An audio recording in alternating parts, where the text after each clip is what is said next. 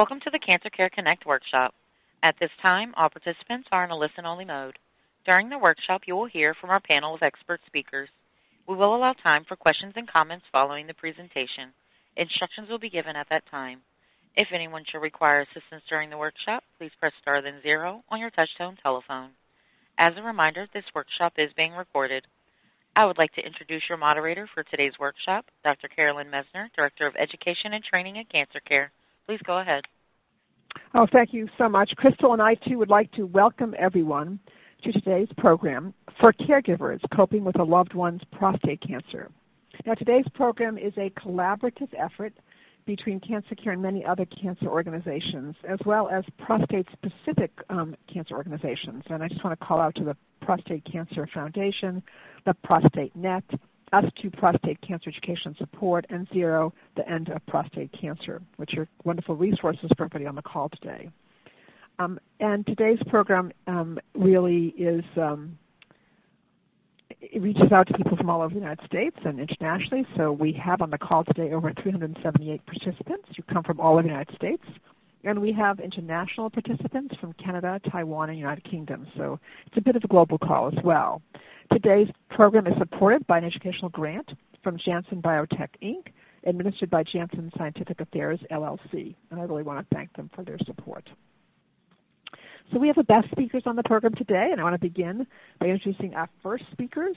And our first speaker is Dr. Aaron Kent. Dr. Kent is Scientific Advisor for the Outcomes Research Branch, Healthcare Delivery Research Program, Division of Cancer Control and Population Sciences, National Cancer Institute.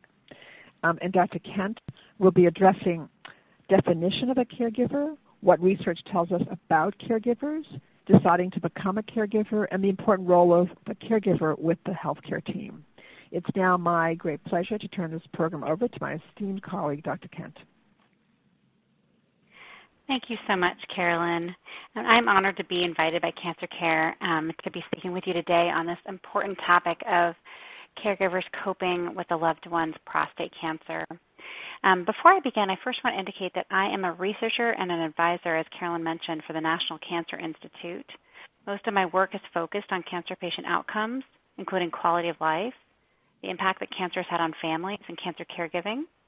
I'm not, however, a clinician, and so I do not have the experience of providing direct medical or psychosocial care. My role today instead is to tell you about what research tells us about being an informal or family caregiver for someone with prostate cancer. And to that end, a cancer patient survey in 2015 led by Cancer Care found that the impact that cancer can have on family was the number one concern of cancer patients, indicating how critically important it is that we pay attention to our cancer patients' families in addition to the patients themselves. So what do I mean by a caregiver? Well, what I mean here is that caregivers of men with prostate cancer might be spouses, partners, children. They also might include relatives, friends, neighbors, or coworkers. Caregivers are people who help their care recipients meet their day-to-day needs, what we often refer to as activities of daily living. And that can include basic tasks like feeding, dressing, bathing, and moving around, and can also include what we call instrumental tasks like shopping, paying bills, and socializing. Tasks that caregivers help with can include what we call medical or nursing tasks like administering medication, changing bandages, and helping with things like infusion ports and catheters in the case of cancer care. Caregivers also might help accompany their loved ones to medical appointments, communicating and coordinating with healthcare providers, and sometimes advocating for services.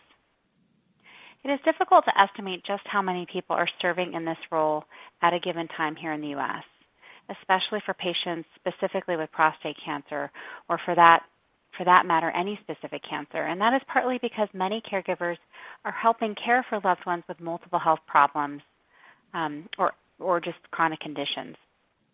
The National Alliance for Caregiving is an organization that conducts a survey of caregivers nationwide once about every 5 years.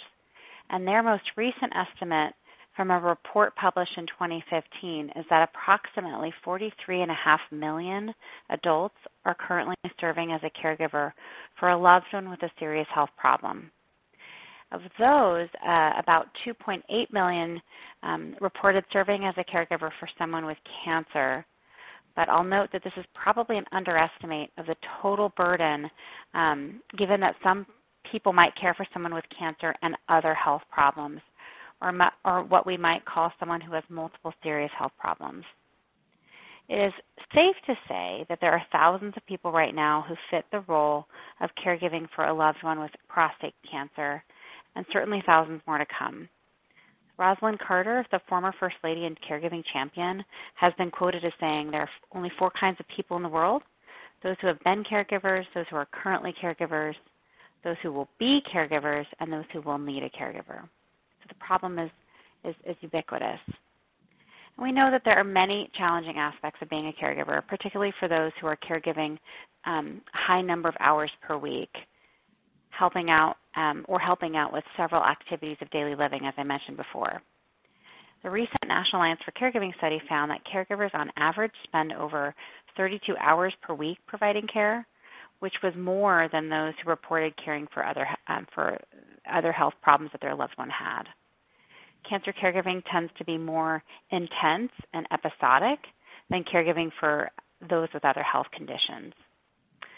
So what else does the research tell us about caregiving? Well, we know that caregiving for adults of any age with cancer is most often conducted by partners or spouses, significant others, who often face competing demands of career and child rearing. Differences in caregivers' well-being has been shown across the caregiver care recipient relationship, with individuals who are adult daughters caring for a parent reporting higher levels of distress than other kinds of relationships. We know from additional research studies and interventions that have been developed designed for spousal cancer caregivers. We know that many studies and interventions that have been developed are designed. There's more studies that have been designed for spousal caregivers than non-spousal caregivers. And in one follow-up study of cancer caregivers, non-spousal caregivers reported better mental functioning and better mental health than spousal caregivers. Other research suggests differences by gender in spousal caregiving, which is, of course, relevant for men with prostate cancer, and that women who care for their spouses report more distress than men who care for their spouses. However, the range of needs among patients and caregivers across the lifespan is wide, suggesting the need for the availability of diverse resources and services. Fortunately, more resources are being developed, and a recent review found that group therapy for men with prostate cancer can promote better adjustment and higher quality of life in these men, and that training to promote coping skills has been shown to be effective for their spouses and partners. In addition, there are many what we call peer mentoring programs that are being developed to provide patients with a peer that has a similar cancer diagnosis and age, and these are also expanding to provide peers for caregivers as well. And these, in the early studies, are showing that these to be effective at helping reduce distress. One of the topics that Carolyn asked me to talk about is deciding to become a caregiver, and I was pleased to see that this topic was included on today's teleconference because I think this is an aspect of caregiving that is often overlooked. And in that same 2015 report I mentioned earlier, actually more than half of caregivers of cancer patients surveyed stated that they had no choice in taking on their caregiving responsibility. In previous research, individuals who had higher levels of educational attainment and those who were caregiving for a parent were more likely to report not having a choice in becoming a caregiver. And at the same time, reporting not having a choice is related to higher levels of caregiver stress and strain.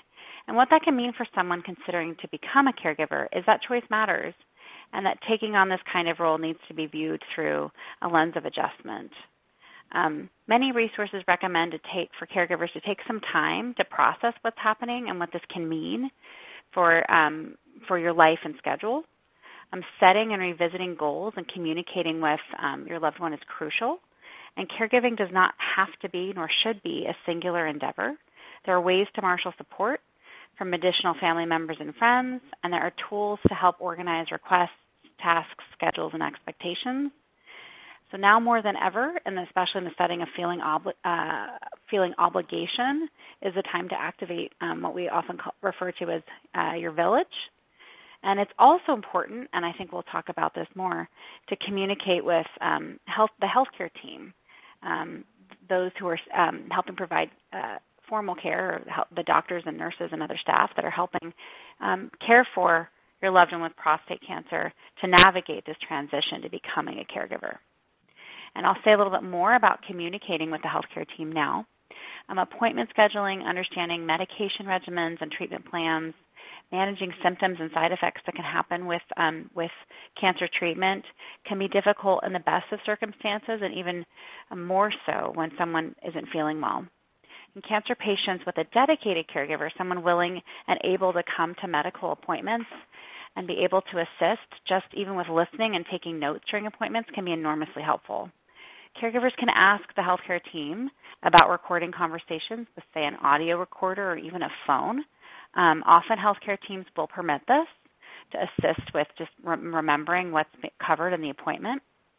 And I just want to stress this because many cancer caregivers report not having had these conversations with the healthcare team. In the study I mentioned earlier, just over half reported having discussed their loved one's care needs with a provider, and only less than a third discussed their own self-care needs. In addition, about 40% reported performing medical nursing tasks without prior training or preparation. And although these findings might seem negative, I'm talking about them here to help normalize any feelings that as caregivers you might have about the stress of caregiving. It's not necessarily stressful or positive. It can be both, sometimes at the same time, sometimes at different times. And there can be many positive aspects, or what we often refer to as benefit finding, from being a caregiver.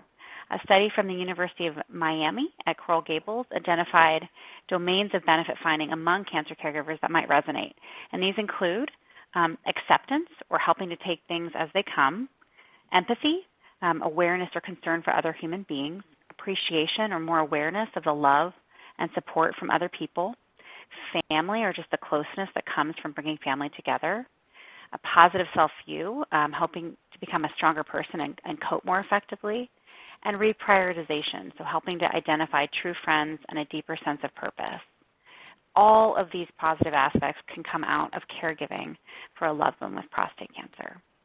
So it's normal to feel like it's hard, and it's important to reach out for help. Social support is critical, and support can be thought about in a multidimensional way. So you can get different kinds of social support from different sources. Along the lines of, for example, instrumental support, or things like helping prepare meals, provide transportation and medical appointments, helping with childcare, and emotional support, or providing a listening ear, companionship, and affection. Both kinds of social support are important and can benefit both patients and caregivers. And in fact, in situations where there's a network of carers or caregivers, where the patient is at the center, and then the primary caregiver next, and then secondary carers to follow, can be the most optimal configuration. There are some online tools to help caregivers organize their care. Some of them you might have heard of. There are sites like Caring Bridge, Lots of Helping Hands, Sign Up Genius, and those are sites that are designed to provide a person can create a list of tasks and schedules and requests for help, email it out to their friends and family or their social network, and then people can sign up for things like meal delivery, picking up kids from activities, yard work, taking someone to and from an appointment, and so on. These sites can help organize so that the help is clearly communicated and responded to, allowing the help to be more efficiently spread out. And in our increasingly busy world, this kind of instrumental support can actually be a huge stress reliever. Respite care programs, which allow caregivers by providing paid caregiving services, either during hours of the day or for days at a time, can also help caregivers in some circumstances, certainly not all, but provide relief to caregivers. But these services are often underused. And I just want to say one more thing about this, just that caregivers are often people who take on many tasks, but it's important to preserve energy. And this speaks for both self-care and self-advocacy. So in closing, I just want to stress that there is help for caregivers out there from many sources. My own organization, the National Cancer Institute, has a guide on our website called Family Caregivers in Cancer. Other organizations, including Cancer Care, have resources, and I know Carolyn's going to mention some of these later. So with that, I'll just say thank you so much for listening, and I'm happy to provide further resources, answer questions at the end of call, and with that, I'll just go ahead and turn it over to Carolyn. Thank you. Oh, thank you so much, Dr. Kent. That was really excellent, and so very comprehensive, and lots of information for everybody to kind of really take away from this call. And also, if you have questions for Dr. Kent during the Q&A, start thinking about them now, because it's really excellent resources. Thank you. And our next speaker is Dr. Susan Slovin. Dr. Slovin is attending physician, genitourinary oncology service, Sidney Kimmel Center for Prostate and Urologic Diseases, Memorial Sloan Kettering Cancer Center, and she's professor of medicine, Department of Medicine, Weill College of Cornell University. And Dr. Slovin is going to address caring for your loved one with prostate cancer, the needs of men living with prostate cancer, and tips on working with your healthcare team to manage your loved one's pain, neuropathy, and discomfort. It's now my great pleasure to turn this program over to my esteemed colleague, Dr. Slovin. Thank you very much, Carolyn, and welcome to everyone. Dr. Kent did an outstanding job of really laying the foundation about caregiving and the need for identifying the appropriate people or services that can be of benefit to the prostate cancer patient. I'm going to start out by just making one definitive statement, which is we are now seeing the graying of our cancer population. Now, what do I mean? It means that people are living longer, and we've been very fortunate in the world of prostate to see the evolution of really several new treatments over the last probably 5 to 8 years, all of which have really impacted on disease as well as quality of life. We've seen patients who were young and now are reaching their maturity, hence the term graying of our population. So people are living longer with cancer. They are responding to cancer treatments, and the most important thing is that as things transition over time, they get older, we have problems from good old-fashioned Mother Nature that is often competing with the problems that may be presented by their cancers. So we often deal with degenerative arthritis, the aches and pains that we may awaken with early in the morning. But for a patient who has prostate cancer that's traveled to the bone, it may be very alarming that when they awaken in the morning, they're not sure if this is the good old-fashioned aches and pains of age or is this their disease. So this poses issues. We know that as patients live longer, we are also competing with complications as a result of cardiovascular problems, heart attacks, strokes, weight changes that may be due to being on hormonal therapy, that extra weight could make people in certain instances more prone to diabetes. So we really have so many new problems that enter into our longevity, if you will, with cancer, that we really need to start assembling really a group of experts or ancillary services, if you will, that can help address. So while, yes, we do need caregivers on the home front, the other caregivers are the people in the clinical environment, the people behind the scenes who are dealing with scheduling the appointments, the doctors who may be subspecialists in taking care of your pain or may help you with age-related changes to your vision, either due to diabetes or just good old-fashioned cataracts. So we are seeing so many different aspects of life in general that it gets very complicated in terms of what to do and how to do it. A lot of my patients will often say that they've now retired with the expectation in their golden years, if you will, to go traveling and instead are going to doctor's appointments most of the time just for routine health maintenance and not as a result of their cancer. But there are needs that are very specific to men who live with prostate cancer.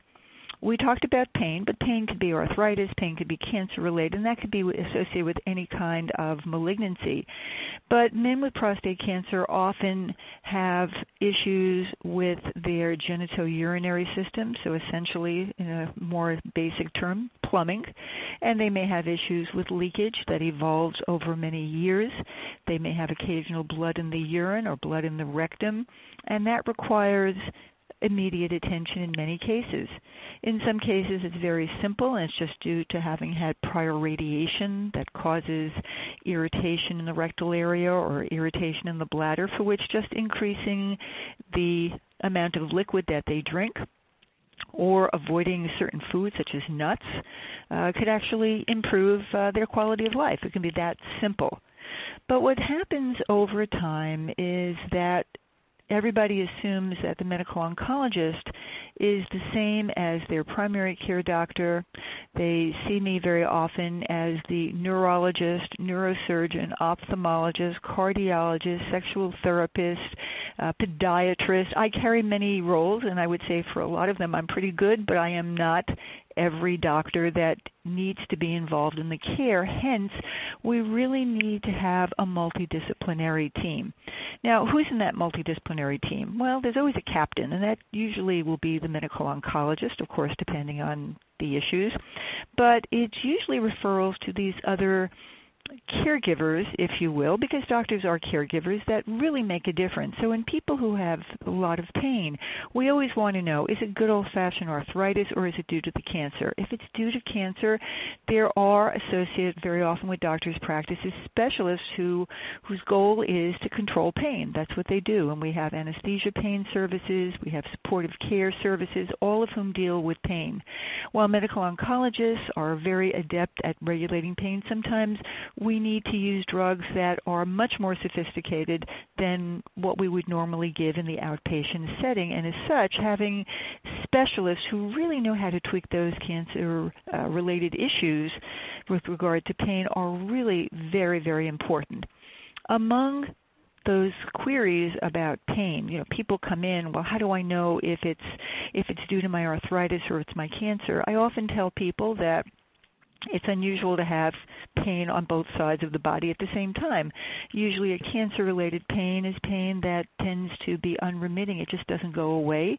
It could be an ache. It could be burning. It could be numbness and tingling, and it's really with the assistance of these pain specialists that we determine, is this from arthritis? Is this because somebody has a herniated disc that they're getting a burning sensation?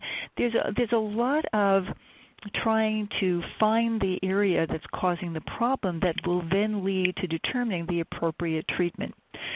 So neuropathy, for example, can be not only a side effect of somebody having disease in their bones, but it could be a side effect of using chemotherapy or very specific drugs, among them a drug called docetaxel or cabazitaxel from a group of drugs called taxanes. It's a chemotherapy drug and for the most part well tolerated.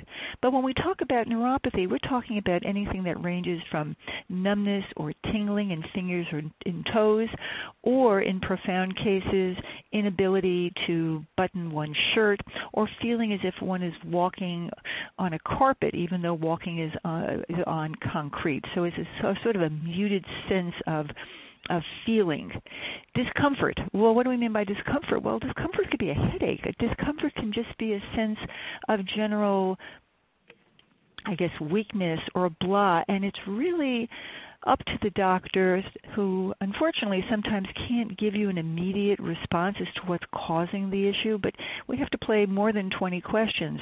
How a person defines their problem can be very different than how their caretaker will describe it, and we often rely on the caretaker to give us their interpretations of what is troubling the patient.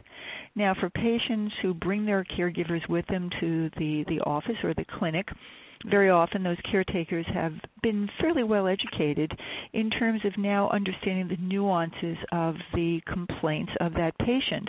But very often it's their interpretation, and if you talk to the patient, they may have a completely different presentation of how they would describe their associated side effects. So sometimes we really spend a tremendous amount of time just trying to dissect out, what do you mean by discomfort? What do you mean by neuropathy and the like? It's great that we have so many people that can be involved in dealing not only with the medical problems associated with aging, but also in dealing with pain and neuropathy and the general discomfort that can come as a result of disease or treatment-associated side effects. We work very closely with physiatry or physical rehabilitation medicine to deal with unsteadiness of gait that can happen as a result of numbness and tingling in the feet or a bad disc or somebody who's repetitively falling. We are now incorporating more and more family members or caregivers, friends, for example, who are dedicated to trying to help patients not only with their activities of daily living, but really help patients try to communicate better with the doctors so that the doctors and their associates can help them. So I would tell everybody who's involved as a caretaker, keep doing what you're doing, but always feel free to reach out to the doctors and the nurses and all the supporting doctors for anything that you need to help you get better insight into caring for your loved one. Thank you very much. Back to you, Carolyn. Oh, thank you so much, Dr. Slevin. That was wonderful and just very informative as well. And a lot of things for people to consider. And again, a good time now to think about questions you want to ask Dr. Slevin. So excellent. Thank you. And our next speaker is Ms. Sharon Flynn. Ms. Flynn is an oncology nurse. She's a nurse educator, research and practice development, National Institutes of Health, Clinical Research Center. And Ms. Flynn is going to be addressing care coordination, challenges and tips, stresses of family, friends, and loved ones, including long-distance caregivers, coping with holidays, birthdays, and special occasions, managing family, friends, partners, and traditions, and practical tips for managing caregivers' stress, including key strategies for self-care. It's really now my great pleasure to turn this program over to my esteemed colleague, Ms. Flynn. Great. Thank you, Dr. Messner, for the opportunity to be on the call today. And thank you to Drs. Kent and Slovin for their absolutely outstanding presentations. And I would like to take the opportunity to welcome all of our participants for being on the call today. Whether you're a person with prostate cancer, a caregiver of someone with prostate cancer, a healthcare provider, you recognize the importance of the caregiving role and have made the time to dial into this presentation, and we thank you. So I'm going to first talk to you about care coordination, challenges, and tips. So care coordination can be very challenging, and I have just a couple tips for you. The first one is, as a caregiver, talk to your employer, or if you're in school, talk to your school professors about your caregiving responsibilities and how this might impact your work or school. And it's a perfect opportunity to let them know that you might need to adjust your schedule in order to fulfill your caregiving needs. The next one is maintain organization. That's hard on a non-caregiving day, but be on the lookout for tools that will best help you keep organized. This will include potentially keeping track of a complicated medication regimen that includes prescription refills, not just for medications for the prostate cancer, but maybe also medications to treat high blood pressure or diabetes, multiple medical appointments, sometimes with different providers, not only the oncologists that treat the cancer, but maybe a radiation oncologist or the primary care providers.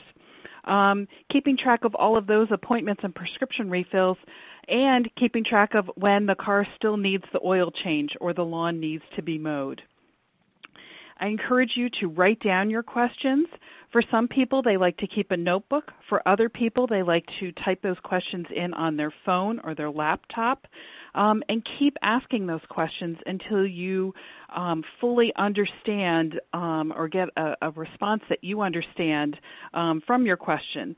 I know sometimes when we have a new treatment regimen at the cancer center that I work at, I don't fully understand how all the different components are working. And so I'll ask one of our physicians, could you draw a picture of that for me on how these three different treatments are going to work to eliminate this cancer? And so I used to feel silly asking for them to draw a picture for me, but I've asked so many times now they volunteer that picture or that drawing to say, okay, this is how this particular treatment works, and here's how the other ones help support that. My next tip is you don't have to be the sole caregiver. Ask for help and enlist the help of others, whether those are long-distance caregivers or also paid assistance, such as home health aides or maybe a meal preparation service like Meals on Wheels. They are available, and there are many, many resources that Cancer Care has available and other organizations to help you navigate to find someone that best meets the needs of the person that you're taking care of. And I'd like to spend the next couple moments talking about long-distance caregiving. It's something in my practice that we're seeing more and more of. Long-distance caregivers are caregivers who don't live in the same town as the person living with cancer. We shouldn't ignore them. We should embrace their help because they can provide significant emotional support for not only you, the caregiver, but also for the person living with prostate cancer. As a long-distance caregiver, stay in touch with the local caregivers and the loved one with cancer. Be willing to talk about difficult topics, such as a living will or personal finances. And don't underestimate the role that you are providing. It is considerable and it is needed. You can help with coordinating medical appointments. As I just said, sometimes people with prostate cancer have many different medical appointments, not only with their oncologists, but also with their primary care providers. And maybe they have chemotherapy appointments or radiation therapy appointments. Just keeping track of all of those appointments can be a full-time job. And so this is a great way for a long-distance caregiver to keep track of those appointments and for sending reminders to the local caregiver and to the person living with cancer. Another way long-distance caregivers can help is by updating family members and friends. At the end of the day, many caregivers are both physically and emotionally exhausted. And a long-distance caregiver can be a great point person for phone calls and to update emails. As Dr. Kent said, maybe your family has a blog, a family blog on Caring Bridge or another site that requires frequent updating after medical appointments. This is an excellent opportunity to enlist long-distance caregivers.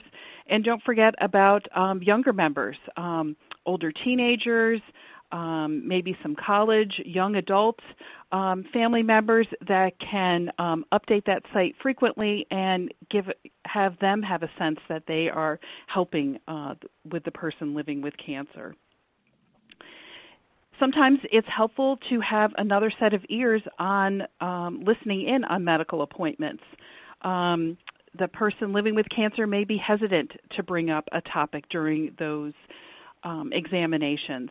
And so as a long-distance caregiver, you could step in and ask those tough questions. Just as a point of etiquette, be sure to ask your physician or healthcare team member permission to join that conversation, either by a cell phone or maybe if the caregiver doesn't have a cell phone, it may take the healthcare provider booking a room that has a phone in it. Some of our exam rooms may not have a accessible phone for that type of phone call. And so be sure to ask permission. Other duties that the long-distance caregiver could assist with include keeping track of paperwork and bills. Submitting those insurance claims is a great way to kind of keep track of and manage the paperwork. Also coordinating transportation, calling the meal delivery service, keeping track of prescription refills, any home repairs that need to be done, and also coordinating some fun activities, maybe a massage or attending a faith service or visiting with family and friends. Having someone coordinate and keep track of those events can take the pressure off of the person living with cancer and their local caregiver. And next, I would like to talk about coping with holidays, birthdays, and special occasions. Special occasions like holidays and birthdays are very important traditions that we don't want to lose sight of while someone's going through cancer treatment. And they can become even more precious when someone is facing a serious illness. But even in the best of times, these events can be stressful, let alone if you are juggling a new cancer diagnosis or maybe a relapse of cancer in addition to multiple medical appointments and treatment. And so I have a couple tips for you. Remember, there's no right way to celebrate. This may be a time where you have to be creative and think of a way to modify a pre-existing celebration or holiday. Maybe you're used to going ice skating or playing football as part of a family tradition, and it may be hard to celebrate that family tradition that way. So it's time to start a new tradition. Maybe instead of playing a family football game, you switch that to watching a movie at home or a board game. Focus on what's most important to your loved one. How can you incorporate family, friends, what's important to them, and support them during that holiday or celebration. And for caregivers, ask yourself when there are holidays and important celebrations, can you realistically do everything that you used to do maybe 1 year ago, maybe 5 years ago? In the past, did you not only host the event, which meant a lot of cleaning, but you also cooked all the meals? Think about if that's something that you can realistically tackle now. And it's okay to say no. Can we have this at an alternate location? Or calling in someone to help you not only prepare some of the meals, but also help clean before and after that family event. And respect your loved one's decisions. Ask them, does this sound like it might be too many activities? And ask yourself that too. Is this too overwhelming? Maybe it's switching the family event to a restaurant where there's no cleanup for any family member. Next, communication is letting family and friends know what you're dealing with. It's sometimes hard to reach out there and say, I really need help with X, Y, and Z. But think about when you've helped out other family members and friends. When they told you what needed done, I'm sure you didn't hesitate to jump in and assist or ask others to help you, and a group of you assisted that person. Now's the time to ask for help. As Dr. Kent said, this includes many different ways, electronically, such as a Sign Up Genius, other websites, to help you kind of organize that help. And if you feel guilty receiving help, remember, I'm sure that you have provided assistance to many people before now, and this is a way that they can pay you back. And if you're still feeling guilty, think about how you can pay them back sometime in the future when perhaps your loved one is feeling better. Maybe it's writing them a quick thank you note. Ask your healthcare providers about specific medical concerns that might impact the ability to celebrate. If there's an upcoming procedure, maybe putting that family celebration off for a couple days might be a better way to celebrate than if someone had a procedure the day before and might not be at 100%. And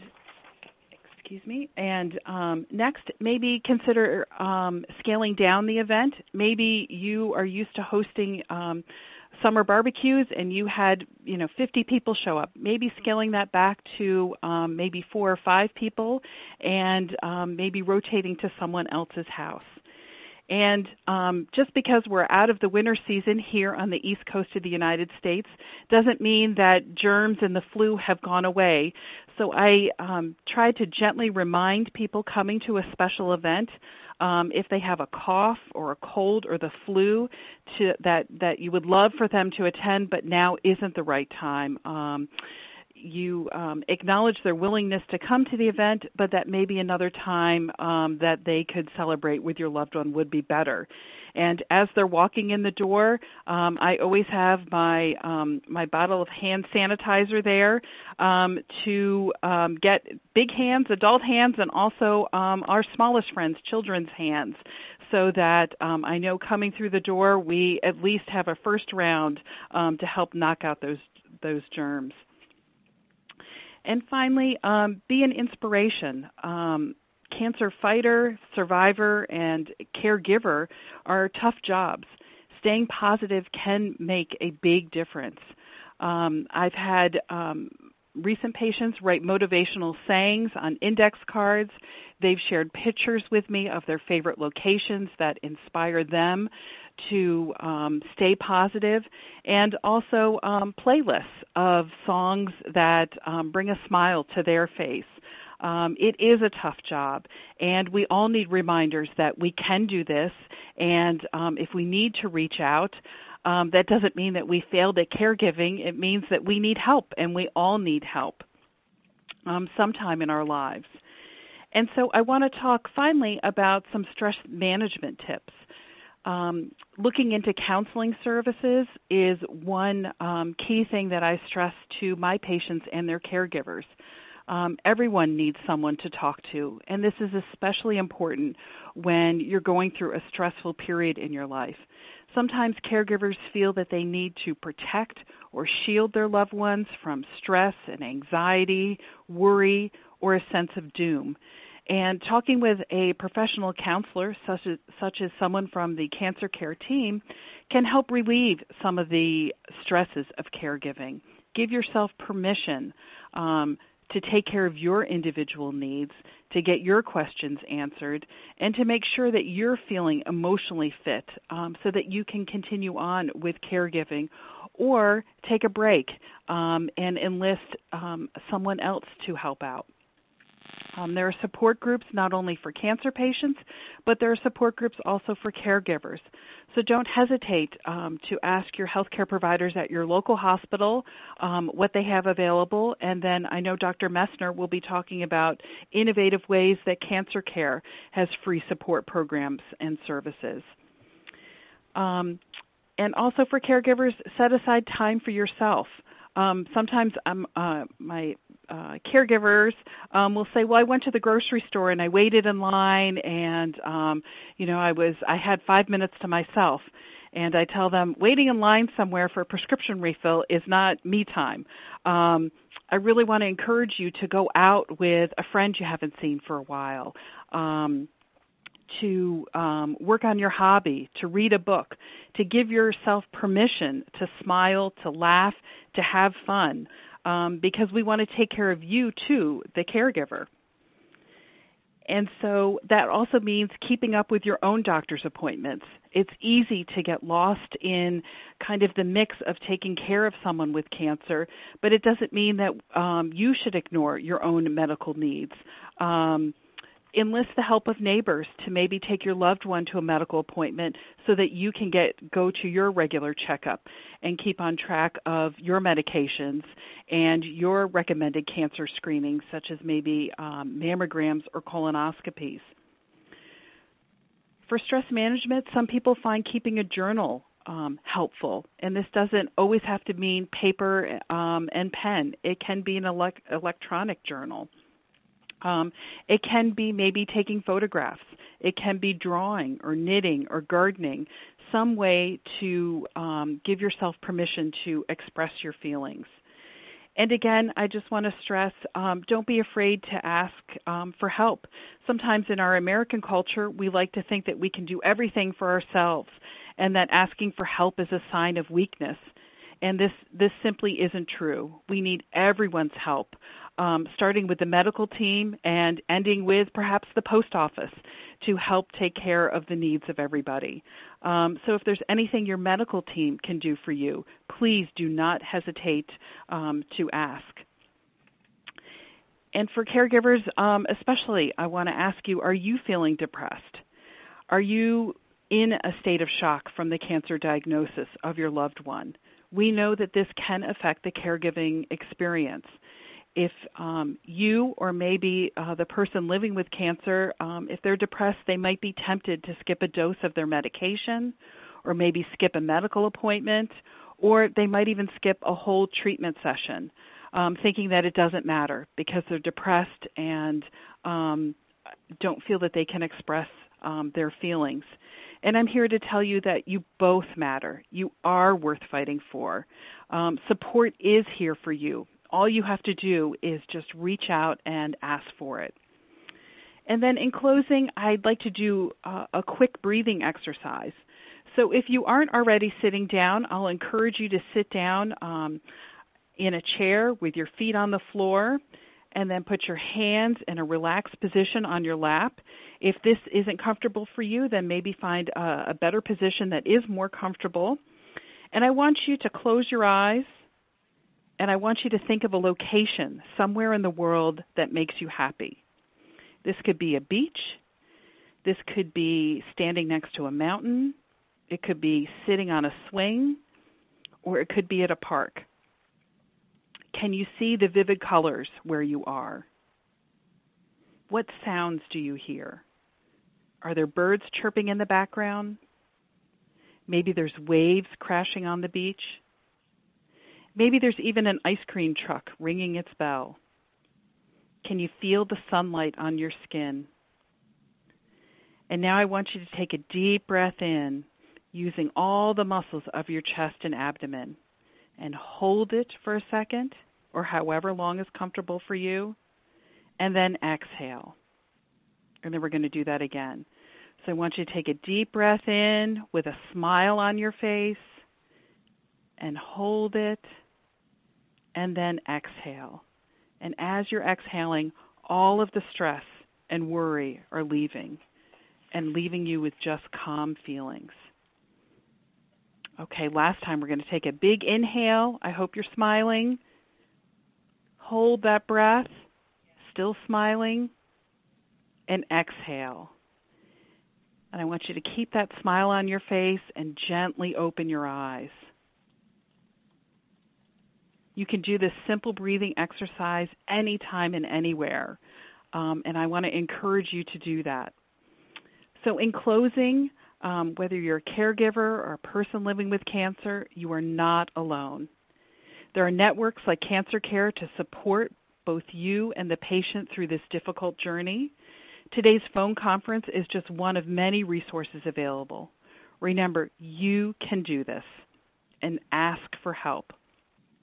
So thank you for inviting me on this important call today. I wish you all the very best and look forward to your questions. Thank you, Dr. Messner. Oh, thank you so much, Ms. Lynn. That was really excellent. And it's just wonderful. And that breathing exercise has relaxed everybody, I think, on the call. So thank you. And we're going to have questions in just a minute. I just want to say a few words about Cancer Care in terms of a resource for all of you. And then, of course, so think about the questions you want to ask, and we'll try to take as many of your questions as possible.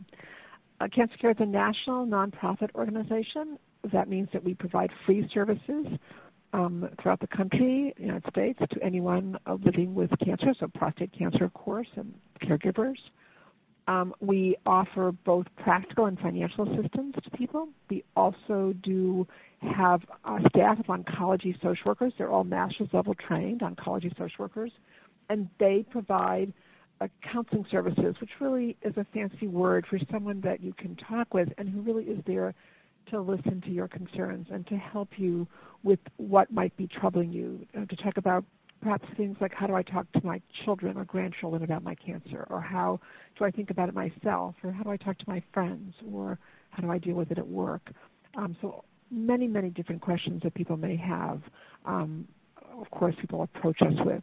And you can talk to our staff both on the telephone and also online. So and we have both, so you can contact us either way because it's a large country and people sometimes are more comfortable with phone versus online.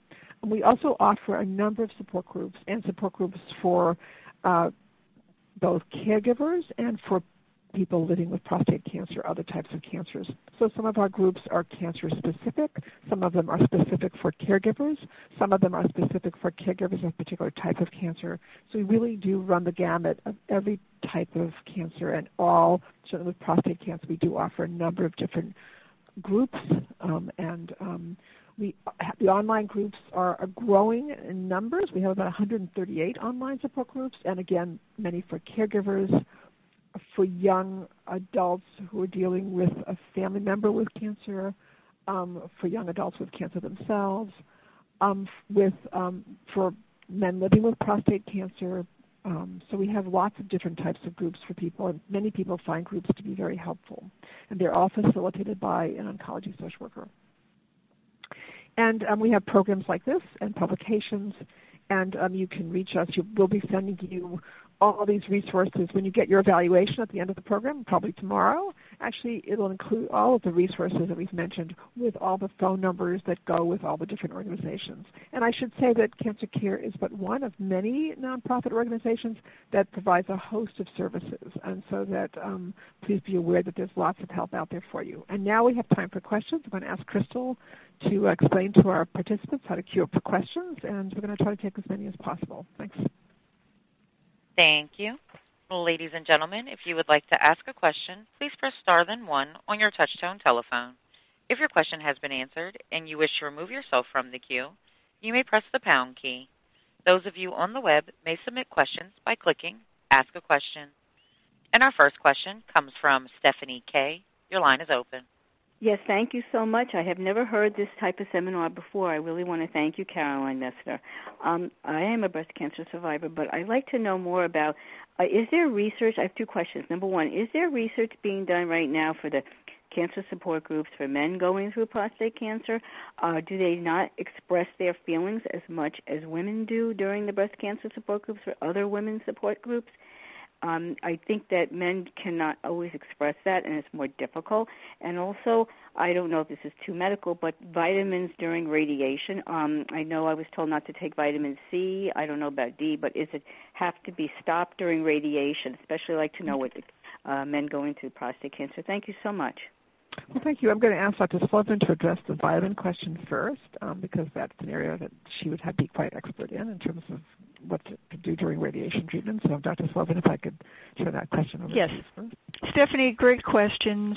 There are support groups for men with prostate cancer. Probably the best-known one is called US2, TOO, and there are multiple US2 branches throughout the United States. It's really a tremendous resource. They not only have little breakout sessions for private issues that occur for these patients. So, for example, erectile dysfunction or psychosocial issues. I mean, there are guest speakers when they have these, I think they're monthly or every other week meetings. The reality is that that's how men vent their feelings with other men. You're absolutely right to point out that men just don't like to say very much about it. In fact, if you compare patients who have breast cancer with men who have prostate cancer, you'll find that most clinical trials are enthusiastically embraced by the women with breast cancer as compared with men with prostate cancer. So women have led the way across the board. And we really try to provide resources for men, but us too, man to man, brother to brother, they go by a variety of different names, and we try very hard to make people aware of it, but sometimes men just want to keep it very private. They sometimes are very fearful they're going to run into somebody that they know, and that makes them very shy. But usually the preceptors at these meetings are prostate cancer survivors, so they've been there, they've seen it, they've done it, and certainly they understand it. So these resources are there, and I can assure you American Cancer Society, Cancer Care, etc., all have the wherewithal to put anybody in who's interested in speaking to these prostate-only groups available to them. Your question regarding the use of vitamin C, so anything that's an antioxidant is frowned upon during radiation. The best people, of course, to tell you this are the radiation oncology people. I usually recommend calcium plus vitamin D daily for patients. That's not a contraindication, but any vitamin that can somehow be activated in the bloodstream is frowned upon, and sometimes vitamin B complex is sort of looked upon sort of funny, but outside of the radiation, once that's completed, one can certainly return to these medications. And stopping them is not going to in any way affect the patient who undergoes radiation therapy. I hope that was helpful. Thank you. Thank you. And I want to comment on just the groups that we have at Cancer Care. We do have a number of groups for men with prostate cancer. We have groups both in our New York City office, so face-to-face groups, and we also have groups online and on the telephone. And I have to say they are well participated, so that indeed, and I think that, but their structure may be slightly different than what may occur in some of the groups for women. But nevertheless, they are, and certainly us too is a wonderful model, as Dr. Slovin said, for that the peer support. So I think that, so I wouldn't want people to think on the phone that these groups are not helpful. Many men find them very helpful, actually. So I'd want to leave that open, and so that if anyone's on the call and wants to explore joining a group, absolutely, or referring someone to a group, I would say go ahead, and it's sort of, and then we all work hard to engage people. So yes, absolutely. So Carolyn, I would just add that these are all free. There's no monies or anything that has to be exchanged. Yes, and that's very important. I mean, thank you for saying that. These are all free groups, so that makes a huge difference, even just trying them out and seeing what they're like. And usually people are pre-screened. Someone talks to them about the groups. So this question, so we have an online question. So HIPAA limits access to patient PHI. What authorization should a caregiver get in order to provide support for the patient? Does anyone, actually, Sharon, can you address that at all? Or? Do you mind repeating the question? Yes, HIPAA limits access to patient PHI. What authorization should a caregiver get in order to provide support for the patient? I'm assuming they have to be a healthcare proxy, but sign some forms at the hospital, but Dr. Slopen? Right, and I will have to defer this because of just the unique area that I work in for the federal government. Yeah, I can be helpful, and sure. Essentially that having a healthcare proxy a little bit different than having the authorization. So the authorization is usually something that is written or put into the medical record that indicates that the doctor can speak with designated people. Now, if this is just relevant to somebody who's a caregiver, but is just somebody who's coming to the meeting, but really has no other role but other than escorting the person, the patient may not designate him and just say, look, he's just coming with me, he's a friend, he can come into the room, but he's not going to be calling on my behalf, or he will not be speaking to the doctor. So very often we have family members who come in and they have 5 children. We always, and then they write down, well, you can only speak to, child A as opposed to child B or C. We want that designated because very often we'll have people sometimes call who are friends or cousins or, sisters, when the reality is the healthcare proxy and the designated person with whom we're allowed to speak is just the wife. So that's why you really want to make it very, very clear when you're seeing the doctor as to who the doctor may reach out to if the doctor needs to speak with somebody about the clinical status, or who the people are with whom the doctor could speak, or if they call, they are allowed to speak with the doctor. That's always very, very helpful. And the PHI? But that's not a healthcare proxy per se. These are just designated people. So PHI limits access yes. to patient PHI. Well, that's it, because they would be getting it via the doctor, so the doctor's actually sharing public health information. Oh, public health patient health. Okay. Yeah, I mean, it's the doctor. Patient, public health information. Exactly. So you're getting it from the computer, which has the medical record. Hence, you are sharing medical information. The doctor, the patient himself or herself is not. No, power of attorney just means that if somebody is unable to act on their own behalf, there is a designated individual, which is very different than this. This is just designating somebody that if they can talk to the doctor if necessary to understand what's going on or contribute toward the management or assistance of the patient. And that could be a relative, it could be a friend, it could be an aunt, an uncle, or somebody. But that's different than somebody who's actually taking charge of the medical care of the patient, which is the healthcare proxy. Excellent. So this is a really important question. So the patient really identifies who it is that the healthcare professional can speak to, and it's in the chart, so it's very clearly stated. That is correct. That's correct. Okay, excellent question, and thank you, Dr. Sullivan, for that, addressing that. That's outstanding. So this is what we call a multidisciplinary team, what we have right here, and you can see how each person can contribute different things, and it's really important that when you have a question, that you have this team assembled in front of you.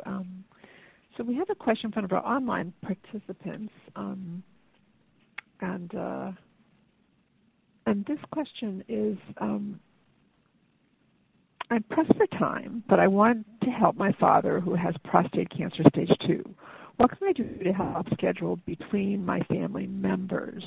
So, Ms. Lynn, could you address this? Sure. Thank you for the question. For some of us, we are kind of in that sandwich generation where we're taking care of maybe our parents and we also have younger children. And so I would encourage you to maybe look online for certain tools that you can help enlist the help of other family members, maybe some friends locally. Sometimes there's different organizations that the person with prostate cancer is involved with, maybe the Rotary Club, maybe a synagogue or church, and not only to help with maybe driving to medical appointments, but maybe bringing a meal over now and then. And sometimes it's helping with home repairs, trimming those shrubs back, maybe picking up a medication refill, things like that. Excellent, thank you. And we'll take one last question. So for Dr. Sullivan, there are clinical trials for men with metastatic prostate cancer available. My uncle is on external beam radiation for pain relief, but we'd like to try additional treatments. Great question. We always recommend clinical trials. However, this is something that you have to discuss with the physician who's in charge of your uncle's care, because some patients have to meet specific, what we call eligibility requirements. So it's not as if somebody just goes on a clinical trial. We have to look at the number of prior treatments. We have to see whether or not the patient's blood work is appropriate and whether or not the patient has had prior treatments that such that this additional treatment would not be of benefit. So I'm not trying to be coy here. I'm just trying to say that it's important that any interest in a clinical trial should be discussed with the treating oncologist, because very often the treating oncologist has a very different view of what might be very reasonable for the person. And when we talk about eligibility, what we're really talking about is that there are requirements that are set forth for all people who go into the trial. And so somebody, for example, who is unstable, can't walk, or they're bedridden, or they spend 12 hours of the day in the chair, just may not be strong enough not only to withstand the treatment, but also may have a very hard time coming and going to get treated on the protocol, largely because there are very specific time points and you don't have the same liberal coming and going as you would with a routine doctor's appointment. But please, by all means, great question. Do speak with the medical oncologist or the radiation oncologist in charge of your uncle's care. Excellent. Well, I have to say I want to thank our speakers. You've been phenomenal. And I want to thank all of you who've asked questions. And I know there are many more questions in queue. However, this is a 1-hour program, and that we do want to then advise you how to get your questions answered. So the first place to get your questions answered, of course, is your treating healthcare team. We never want to sidestep your healthcare team. They know all about you, and even if you asked a question today, for those of you who did ask a question, or the questions that were asked kind of resonate for you, please take that information back to your treating healthcare team so that they can best advise you in terms of what would be best for you. However, I know many of you like to seek information, and so we'd like you to go to credible sites. I'm going to mention the National Cancer Institute. They have an 800 number, and they also have a website which has a live chat feature. And you'll be getting all that information from us when you get the evaluation form, so you don't have to write all this information down. You'll be getting all this information from us. In addition, there are 4 prostate cancer-specific organizations that are on today's call that partnered with us today. We've mentioned some of them today, and they are terrific resources also. They have often pamphlets, information, and also they also have helplines that they can help you as well. And, of course, for those of you who would like to pursue counseling services or help from Cancer Care or practical and financial assistance, please contact Cancer Care at 1-800-813-4673 or visit our website at www.cancercare.org. And most importantly, as we conclude this program today, we do not want any one of you to think that you are alone in coping with prostate cancer, any type of cancer, as a caregiver, as a person living with prostate cancer. We know that there are times, and there are often many times, that people feel alone. But we also want you to know there are services out there. And this program comes from Cancer Care. And in addition to Cancer Care, if we don't have what you need, we will send you to other places. There are so many resources out there, and we spend our careers finding the right resources for people to help them to find their way. So please do take advantage of that. I think that's a theme throughout, that there is help out there for you, and you don't necessarily have to pay for it. So that's very important to know as well. So I want to thank you all for your participation today, and I want to wish you all a very fine day. Thank you all. Well, ladies and gentlemen, thank you for your participation. This concludes the workshop, and you may now disconnect. Everyone, have a great day.